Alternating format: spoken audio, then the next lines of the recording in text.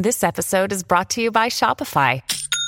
Forget the frustration of picking commerce platforms when you switch your business to Shopify, the global commerce platform that supercharges your selling wherever you sell. With Shopify, you'll harness the same intuitive features, trusted apps, and powerful analytics used by the world's leading brands. Sign up today for your $1 per month trial period at shopify.com/tech, all lowercase. That's shopify.com/tech. At Evernorth Health Services, we believe costs shouldn't get in the way of life-changing care, and we're doing everything in our power to make it possible. Behavioral health solutions that also keep your projections at their best? It's possible. Pharmacy benefits that benefit your bottom line? It's possible. Complex specialty care that cares about your ROI? It's possible. Because we're already doing it. All while saving businesses billions. That's Wonder made possible. Learn more at evernorth.com/wonder.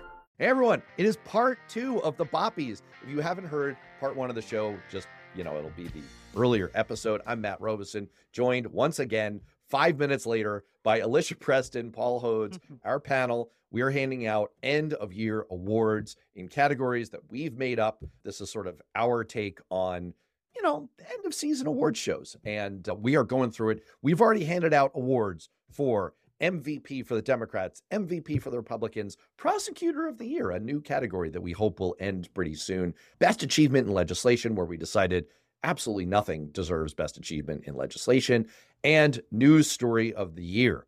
And now we are going to turn to, this is a classic. We always love doing these, and unfortunately it turns into a little bit of a reading exercise, but it's worth it. We're going to turn to Most Interesting Public Opinion Research Story. So every year there's a ton of polling done about people's attitudes and opinions and vibes.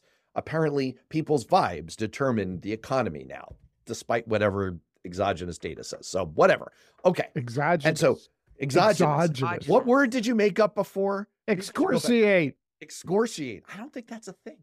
I think you might have meant excoriate. Excoriate. Is that where we're going with this? I think excoriate, but excoriate sounds like it's being done by the exorcist. It's like excoriate is a better version of excoriate. It's got an extra C in there. Also, it sounds to me like it's something you would do while intoning "The power of Christ compels you" and someone's neck spins around. Excoriate. I like excoriate. Here we go. The most interesting public opinion research story in no particular order. A record high share of 40-year-olds in the U.S. have never been married, according to U.S. Census Bureau data. As of 2021, a quarter of 40-year-olds had never been married, up from 6% in 1980. All right. I saw that. Story number 2. So marriage is down is the point. Number 2, about half of Americans say the increased use of artificial intelligence in daily life makes them more concerned than excited, up 14 percentage points from last year. Good job, guys. You've caught on to the Skynet trend. Number 3, for the first time in over 30 years of public opinion polling, Americans' views of the U.S. Supreme Court are more negative than positive. Strong feelings about that one. Number 4, a growing share of U.S. adults say the federal government should take steps to restrict false information online, even if it limits freedom of information. We should talk about that. Number 5, nearly half of U.S. workers who get paid time off don't take all the time off that their employer offers. What are we on? Number 6, an overwhelming majority of Americans, 79%, express a negative sentiment when asked to describe politics in the U.S. these days. And finally, lucky number 7, the share of Americans who say science has had a mostly positive effect on society has declined since 2019. Oh no. Before the coronavirus outbreak, 57% now say that science has a mostly positive effect on society, down from 73% only 4 years ago. All right, guys, what is your most interesting public opinion research story of the year? That's a tough one. That's a tough category. I'm going to go with I have a 40-year-old unmarried son. He's very happily in a great relationship, but they have no intention on getting married. And your son is 40 now? My son is 40. How did I get so old? This is insane. Yeah, all right, go on. And so he's in a wonderful, loving, supportive relationship. They don't plan on getting married. And I think that in terms of fundamental societal shifts. The marriage issue is but one indicator of some fundamental societal shifts that are happening with millennials who are next in line or to take power, to exercise power, to help redirect society. This crazy world that we baby boomers have totally screwed up and left them. The millennials are now leading us in different directions. And the attitudes of millennials and those behind them, whether it's about marriage or race or gender or politics, which relates to your other category about people's views, negative views about politics, are critical because my sense is that there's a lot more openness to diversity, to inclusion, to changing what we have left in this society with the current regressive spasm of politics. There's less interest in party politics and fundamentally more acceptance of people as individuals who love who they love, who are who they are, whose color of skin doesn't define them as humans. And hopefully, for me, that's a source of hope. It's actually, it's not that it's good news in terms of the institution of marriage. We could argue about that, but there is good news in what I see as more openness and acceptance of diversity in coming generations. Alicia? A few of these stand out to me. One in particular, because it just generally creeps me out, is artificial intelligence. The more it advances, I think the creepier the world gets and more like sci-fi movies that were made in the 80s. A report just came out the other day, and I think this happened in 2021. It might have been 2022, but it was just released, that a robot at a Tesla factory attacked an engineer, literally attacked an engineer. Like, this stuff is just getting, and he got injured, like, badly. Like, it's. Oh, I was about to make a joke about that, so now I feel bad. I was like, no, why not go after Elon Musk? Cut off the head of the snake. But he got sincerely injured because the robot attacked him and they couldn't get the robot to stop. Like, this is all just getting weird and creepy, and technology might be advancing faster than society should want it to. And there are engineers out there who have said they regret creating some of the things they've created because then the next steps happen and the next steps, and it goes too far. And so, and now let's not forget, you've got like Chat GP, whatever that chat thing is, you know, they're getting sued. Chat GPT plus. Yes, they're getting sued by Meta now because they're copywriting it. I mean, it's just artificial intelligence is just too much. It's weird. And I want to go back to 1983. 1983 had some things to recommend it, but you know, this is interesting. It's interesting to me that your reactions kind of go along these lines. Paul picking out, look, what we're seeing is a change of generational attitudes. And now we're seeing that more and more reflected in our survey research data, right? As millennial opinions become sort of the dominant, like millennials are reaching middle age. And so as they kind of become the mainstream of American thought, we're seeing their attitudes kind of dominate more and more of what we measure as what Americans think. And you're finding some positives in that.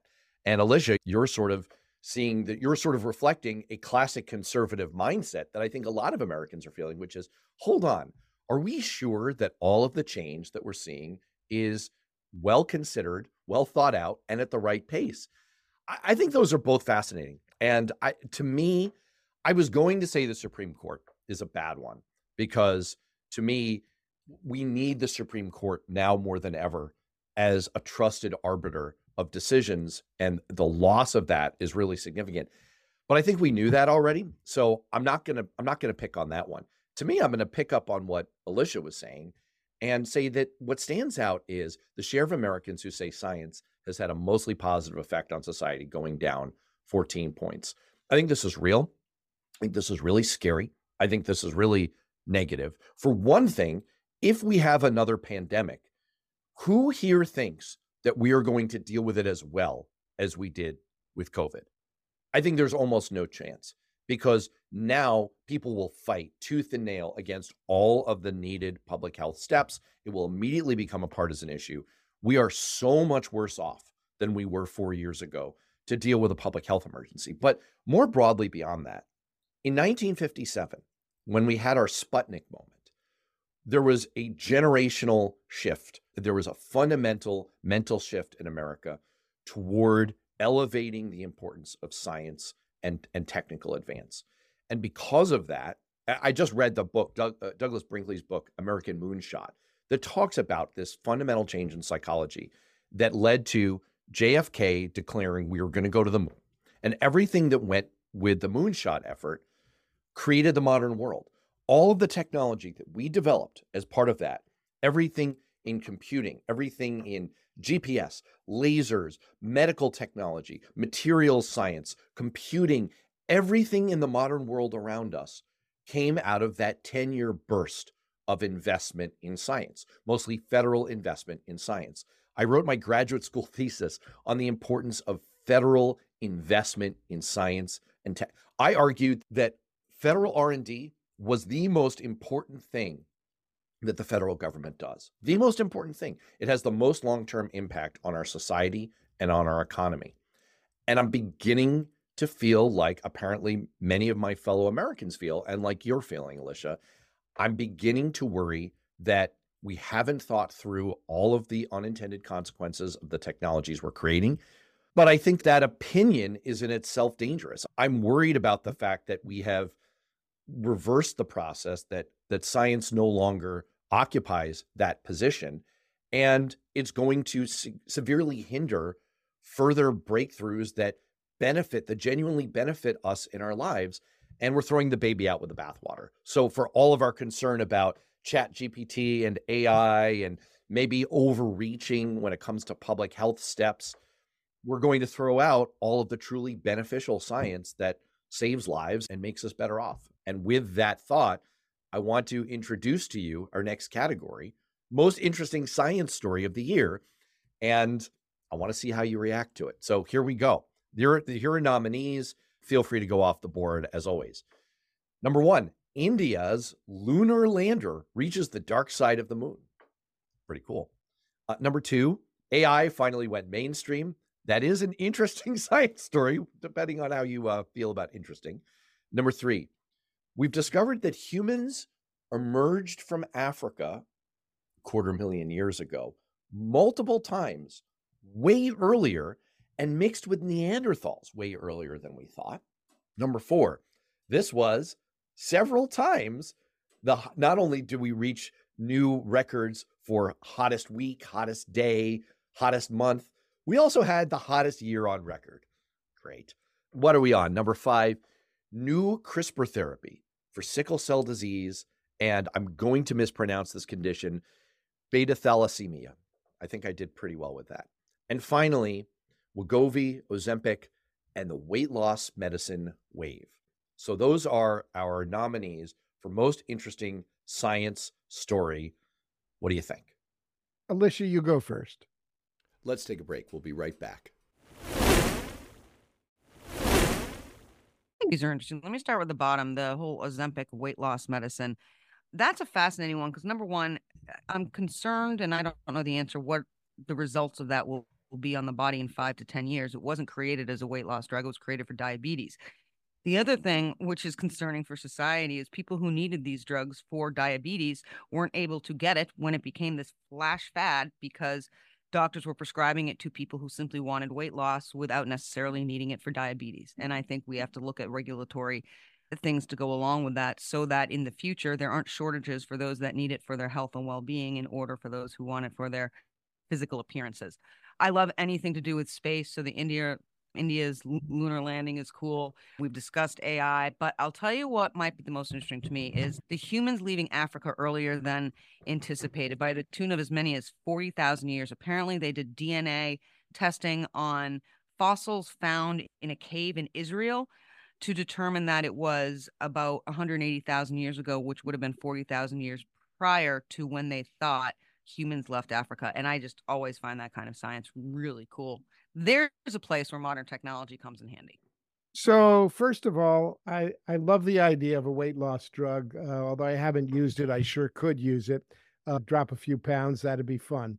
Number 2, I really appreciate hearing about humans intermixing with Neanderthals earlier than thought, because that explains the current state of the Republican Party.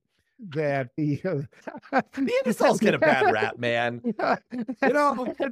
For those of you who aren't on video, Alicia just spat her coffee because Neanderthals had symbolic, she understands rituals. But yes. She understands. Language. Yeah, right. She understands the George Santos, Matt Gaetz, Lauren Boebert affection for Neanderthals. And I like landing on the moon. That's always fun because the moon is made of green cheese.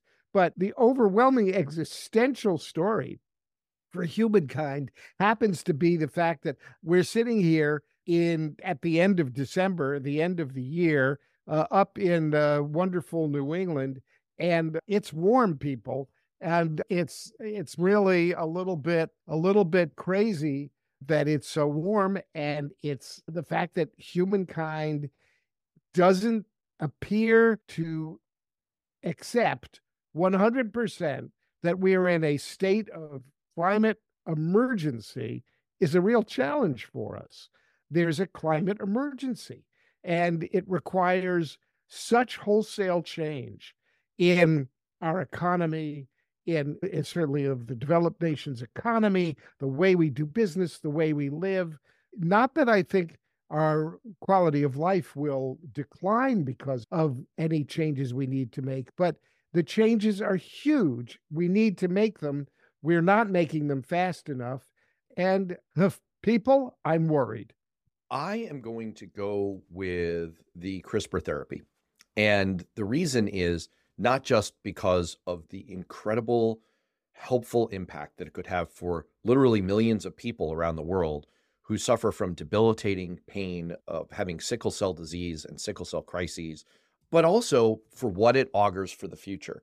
Since the discovery, the Nobel Prize winning discovery of the CRISPR-Cas9 mechanism, it has been predicted by scientists that we would have a new class of therapies within a decade that would make changes to living people at the genetic level and would be able to cure diseases. And now we have one. We have a real one. And it's both good for all of those people suffering from these terrible diseases, but also it just opens up this vast vista of potential therapies for all kinds of diseases, cancer, multiple sclerosis, ALS, all of the things that ail humanity. There is potential for massive biomedical progress in the next decade or two. Not even included in this story is the fact that the discovery of the CRISPR-Cas9 mechanism, it was this genetic sequence that they found in a microorganism. Since that discovery, they have found other similar genetic sequences that can do the same thing, that basically act like a pair of scissors that let you go into a gene, cut out a piece, and insert something else. And that, again, just opens up this vast panorama of the future. And, it's a little bit of a double-edged sword. It means that we can change people. There are dystopian scenarios that come out of this, but I choose to look at the more hopeful side of it and say, look, we are going to, when we do this show in 10 years, right, or the AI versions of us do this show in 10 years, I predict that when we do most interesting science stories, and when we do the next category, best good news story of the year, it's going to be dominated by biomedical advances like this kind of thing. So great news for the people who, it's still very expensive. It's like $2 million a pop, but these prices will come down and this kind of therapy will advance. So I'm going CRISPR. All right. Best piece of good news. Here we go. I'll try and bang through this as fast as possible. The joint UN program on HIV and AIDS announced that there is now a clear pathway to ending AIDS transmission by 2030. Number two, this is a group of stories on nations defeating debilitating and deadly diseases. Bangladesh eliminated, again, I'm going to mispronounce this, visceral leishmaniasis. Iraq became the 17th country to eliminate trachoma, the world's leading cause of infectious blindness. And the new malaria vaccine is believed to offer up to 80% protection and from the disease, and experts claim it is going to save thousands of lives a year, many of them among children. Sorry, that was a long one. That was all part of number 2. Number 3, 2023, scientists believe that 2 new drugs may mark the beginning of the end for Alzheimer's. It's not a cure, but there are now 2 new drugs that can slow the progression of the disease. Number 4, a grab bag of notable breakthroughs in the treatment of cancer. A new cervical cancer treatment, for example, was described as the biggest improvement in outcome in this disease in over 20 years. What are we on here? 5, the rise of renewables became unstoppable, according to the International Energy Agency, with renewables providing half of the world's electricity by 2030. The holy grail of energy moved closer as in 2023, scientists achieved ignition, getting more energy out of fusion than what they put in.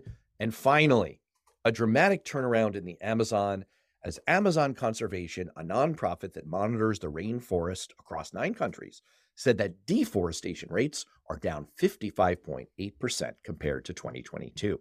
What's your best piece of good news there, guys? That's a lot of very good stuff. It makes me so happy.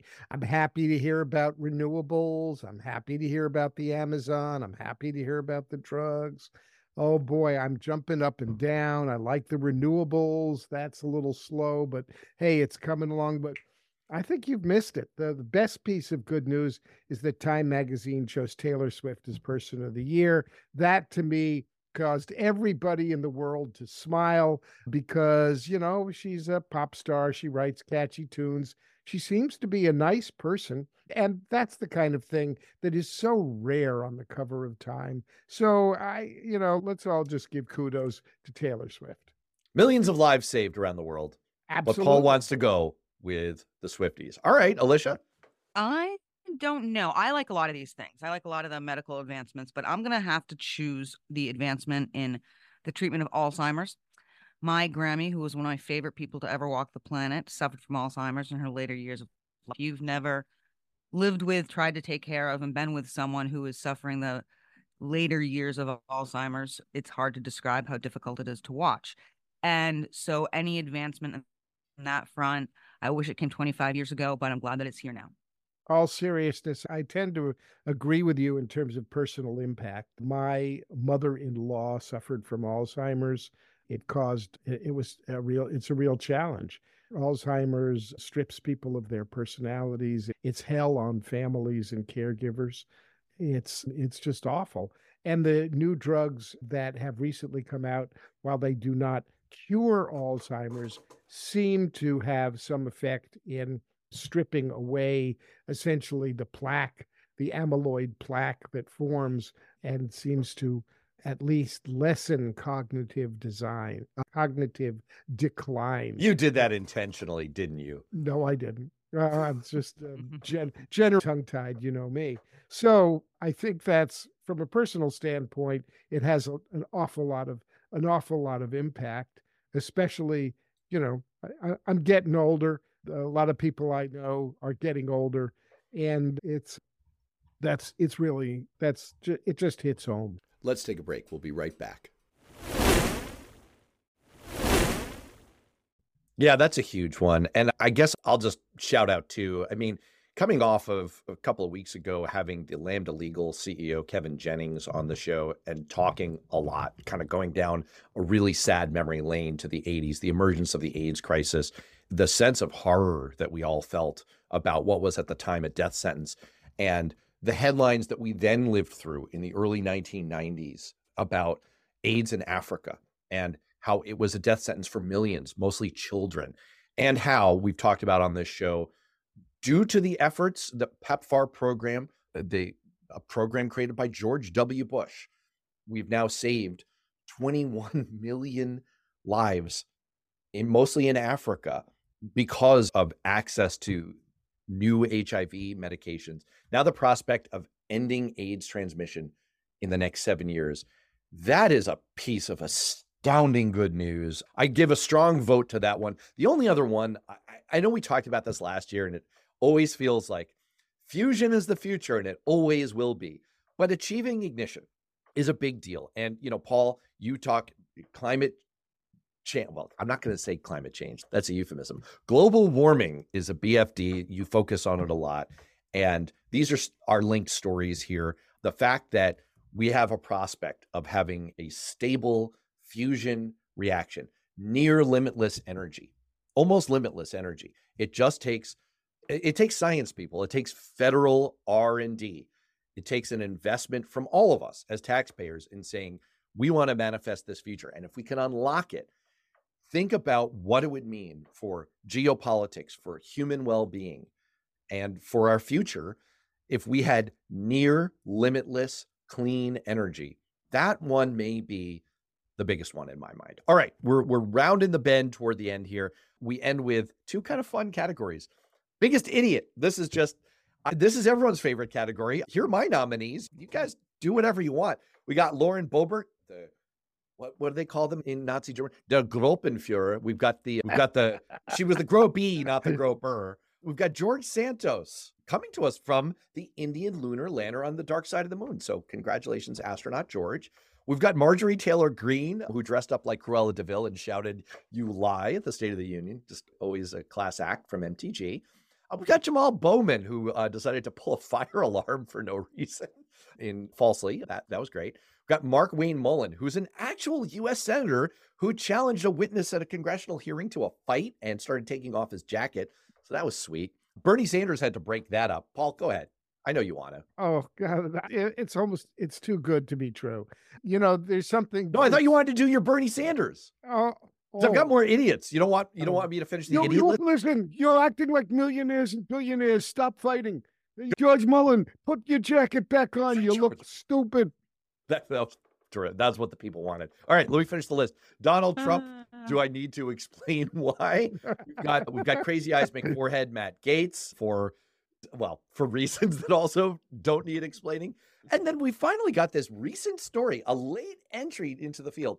Joe Rogan, who devoted an extended segment on his show to accusing Joe Biden of a gaffe, of saying, the problem in the Revolutionary War was that they couldn't take over all the airports. And then his producer live literally had to come whisper in his ear, "Joe, that was Donald Trump who actually said that, not Joe Biden." And he was like, "Oh, well, anyway, Joe Biden's still terrible." What an idiot. What an idiot. All right. Which of these noble idiots would you like to award? I want a group category for the Republican Party. There are just too many candidates from the Republican Party to be real. Nobody would ever believe that the grand old party, the party of Lincoln, would have descended to have so many candidates in the category of stupid effing idiots as we have, starting at the top from Donald Trump, or the bottom, as it were, right up through Gaetz and Santos. And it just goes Boebert and Marjorie Taylor Greene.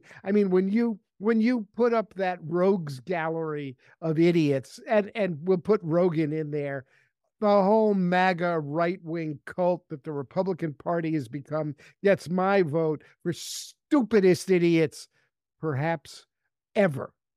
I have to say that we made an effort this year to put a Democrat on this list. Jamal Bowman is kind of like the sprig of parsley that you put on the ribeye. Yeah, I appreciated the token. Yeah, at the all-you-can-eat buffet. Left out. He is the iceberg lettuce at the front. Yes, go ahead. Talib Jayapal, who made idiotic statements in support of Hamas. Jayapal in particular, when asked about the sexual violence from Hamas on Israeli citizens, said there had to be a balance in our outrage. So I think you conveniently left out some pretty moronic Democrats. And then there was what about the college presidents?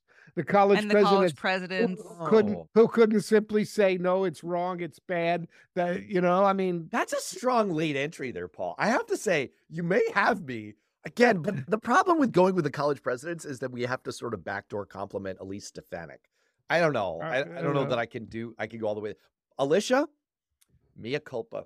You're right. Pramila should have been top of the list. Right up there. That was really bad. Rashida Tlaib, right, just like on her heels. Also a massive idiot. What about Nikki Haley refusing to admit that slavery was the cause of the Civil War? That's a recent That's a recent entry. But that's a gaffe. That's not the same thing. I do that bespeaks a larger underlying idiocy. I mean, I think she's a right-wing maniac. I understand. This category really wants to be about sustained idiocy. Right. There needs to be systemic idiocy. The kind of person who would wear namaste you guys socks. That kind of person. Yeah, right. Not Mark Wayne Mullen, I would say. Boy, this is a real murderer's row. I can't choose. I mean, the Joe Rogan thing was funny. The Joe Rogan thing was funny. I mean, that was incredible. That was awesome. Pramila, I don't know that I can ultimately choose someone, because I think, Paul, you actually make a real point that the weight of idiocy on the MAGA side is just so much greater that to pick, one of the few leaves in the forest on the progressive side feels like a bit of a reach. But boy, I mean, Pramila, Rashida, and the college presidents all making a pretty good run at it. Alicia, you're going to choose one of them, aren't you? I'm just going to choose anyone who sides with murderers than with innocent civilians. And that'll probably clump most of those people in there. But when you can't answer a question about, is calling for genocide okay? Well, it depends on the context. So I am going to say anyone who chooses murderers over innocent civilians gets my top of the list. And you know what? That encompasses Donald Trump because of his position on the insurrection. Yep. That also encompasses MTG. That's a strong vote. I like it. I'm going with that. You win. All right. Who won the year? No nominees, just who won the year. Final category. I don't think we can decide. In my opinion, we won't know who won 2023 until the election of 2024 happens. Yeah, it's too challenging. There's 2023 was a big year, people. Not especially a great year, but a big year. And there's lots of candidates for who won the year.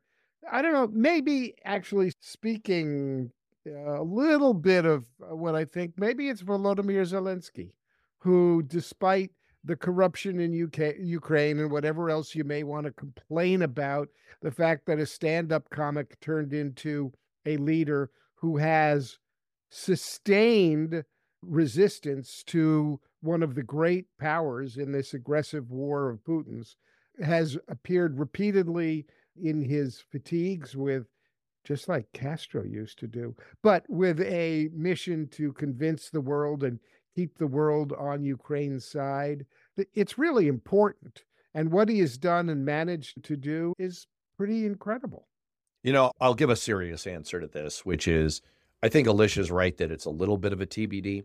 And if we're not careful, we could look back in a year and say, Vladimir Putin won the year, that Hamas won the year, that evil people around the world won, in a sense. If the goodwill and solidarity that the world had with Israel gets squandered by its leaders, by Bibi Netanyahu, in the next few months through overreach, through continued overreach in their response to Hamas, then they will hand Hamas a sustained victory. If we allow the forces in, I have to say it, mostly the Republican Party, although not exclusively across the Republican Party, I should say, to let us abandon Ukraine, then Vladimir Putin will have retroactively won the year. So I do think it's a little bit of work in progress. But all those serious answers aside, Paul, you said it before. She's Times Woman of the Year, $5 billion created from her Eras tour alone in economic impact. Taylor Swift, she's got almost universal approval rating. Like, she won the year. She clearly won the year. All right, Paul. Just to clear that up, there are MAGA people who are trying to, and this is funny, cancel Taylor Swift because she somehow came out and said she supported Joe Biden. So there's this effort, which will be the biggest failure ever, but to cancel Taylor Swift. Hey, can I steal a page from your rhetorical playbook and say, oh, please, Donald Trump, go after Taylor. Come on, Don. I know you got it in you. Do it. She's a bigger star than you are, and she's richer than you are, too. All right. I think that wraps it up. What a year. I hope we remember it for good reasons. Any final thoughts? I think we've done it. Happy New Year. All right. Let's have a better New Year in 2024, people. More peaceful, more prosperous, more happiness, And, just let's make it a better 2024. Yeah. Namaste, And you guys. Namaste, you guys. All right. Donald Trump in an orange jumpsuit, please. Well, all right. On that happy note, for Paul and Alicia, I'm Matt. We will see you next year.